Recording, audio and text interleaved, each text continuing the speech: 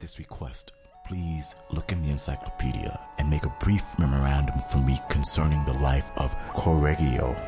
Will the clerk quietly say, "Yes, sir," and go do the task? On your life, he will not. He will look at you out of a fishy eye and ask one or more.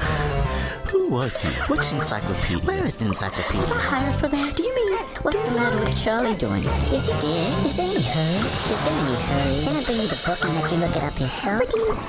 What do you want to know for? And I will lay you 10 to 1 that after you have answered the questions and explained how to find the information and why you want it, the clerk will go off and get one of the other clerks to help him try to find Garcia, and then come back and tell you there is no such man. Of course, I may lose my bet, but according to the law of average, I will not. Now, if you're wise, you will not bother to explain to your assistant that Correggio is indexed under the C's, not in the K's, but you will smile sweetly and say, "Never mind," and go look it up yourself. And this incapacity for independent action, this moral stupidity, this infirmity of the will, this unwillingness to cheerfully catch hold and lift are the things that put pure socialism so far into the future. If men will not act for themselves, what will they do when the benefit of their effort is for all? A first mate not play seems necessary, and the dread of getting bounced Saturday night holds many a worker to his place.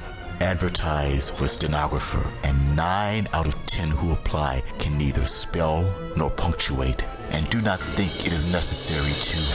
Can such a one write a letter to Garcia? "You see that bookkeeper?" said the foreman to me in a large factory. Yes. What about him?"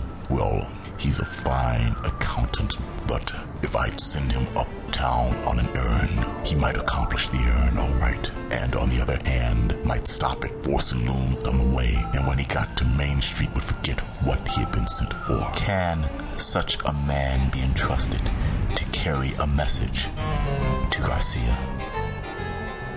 We have recently been hearing much maudlin sympathy expressed for the downtrodden denizens of the sweatshop, and the homeless wanderer searching for honest employer, and with it all often go many hard words for the men in power.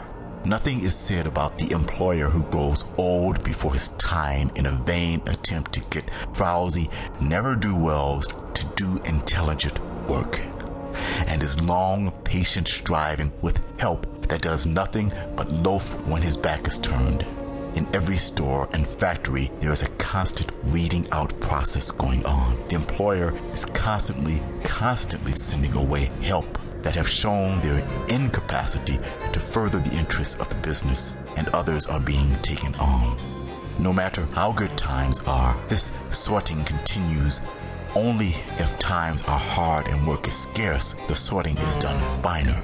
But out and forever out, the incompetent and unworthy go. It is the survival of the fittest. Self-interest prompts every employer to keep the best, those who can carry a message to Garcia. I knew one man of really brilliant parts who has not the ability to manage a business of his own, and yet who is absolutely worthless to anyone else, because he carries with him constantly the insane suspicion that his employer is oppressing or intending to oppress him. He cannot give orders, and he will not receive them. Should a message be given him to take to Garcia, his answer would be, "Take it yourself." Tonight, this man walks the streets looking for work, the wind whistling through his threadbare coat. No one who knows him dare employ him, for he is a regular firebrand of discontent. He is impervious to reason, and the only thing that can impress him is the toe of a thick-soled number 9 boot. Of course, I know that one so morally deformed is no less to be pitied than a physical cripple, but in our pitying, let us drop a tear too for the men who are striving to carry on a great enterprise, whose working hours are not limited by the whistle, and whose hair is fast turning white through the struggle to hold in line dowdy indifference, slipshod.